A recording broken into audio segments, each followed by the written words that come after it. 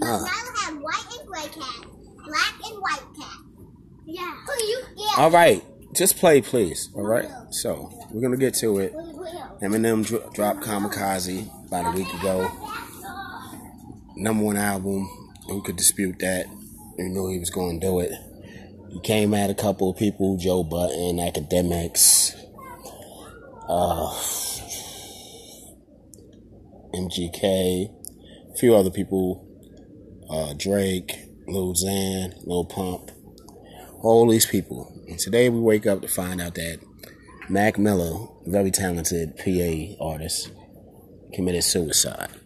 Now, I made a joke saying that he did it because Eminem didn't diss him. But God bless that brother's soul, man.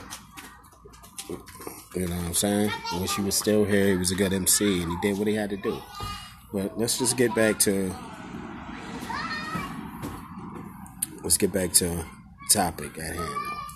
So the game's going crazy. They said, pause.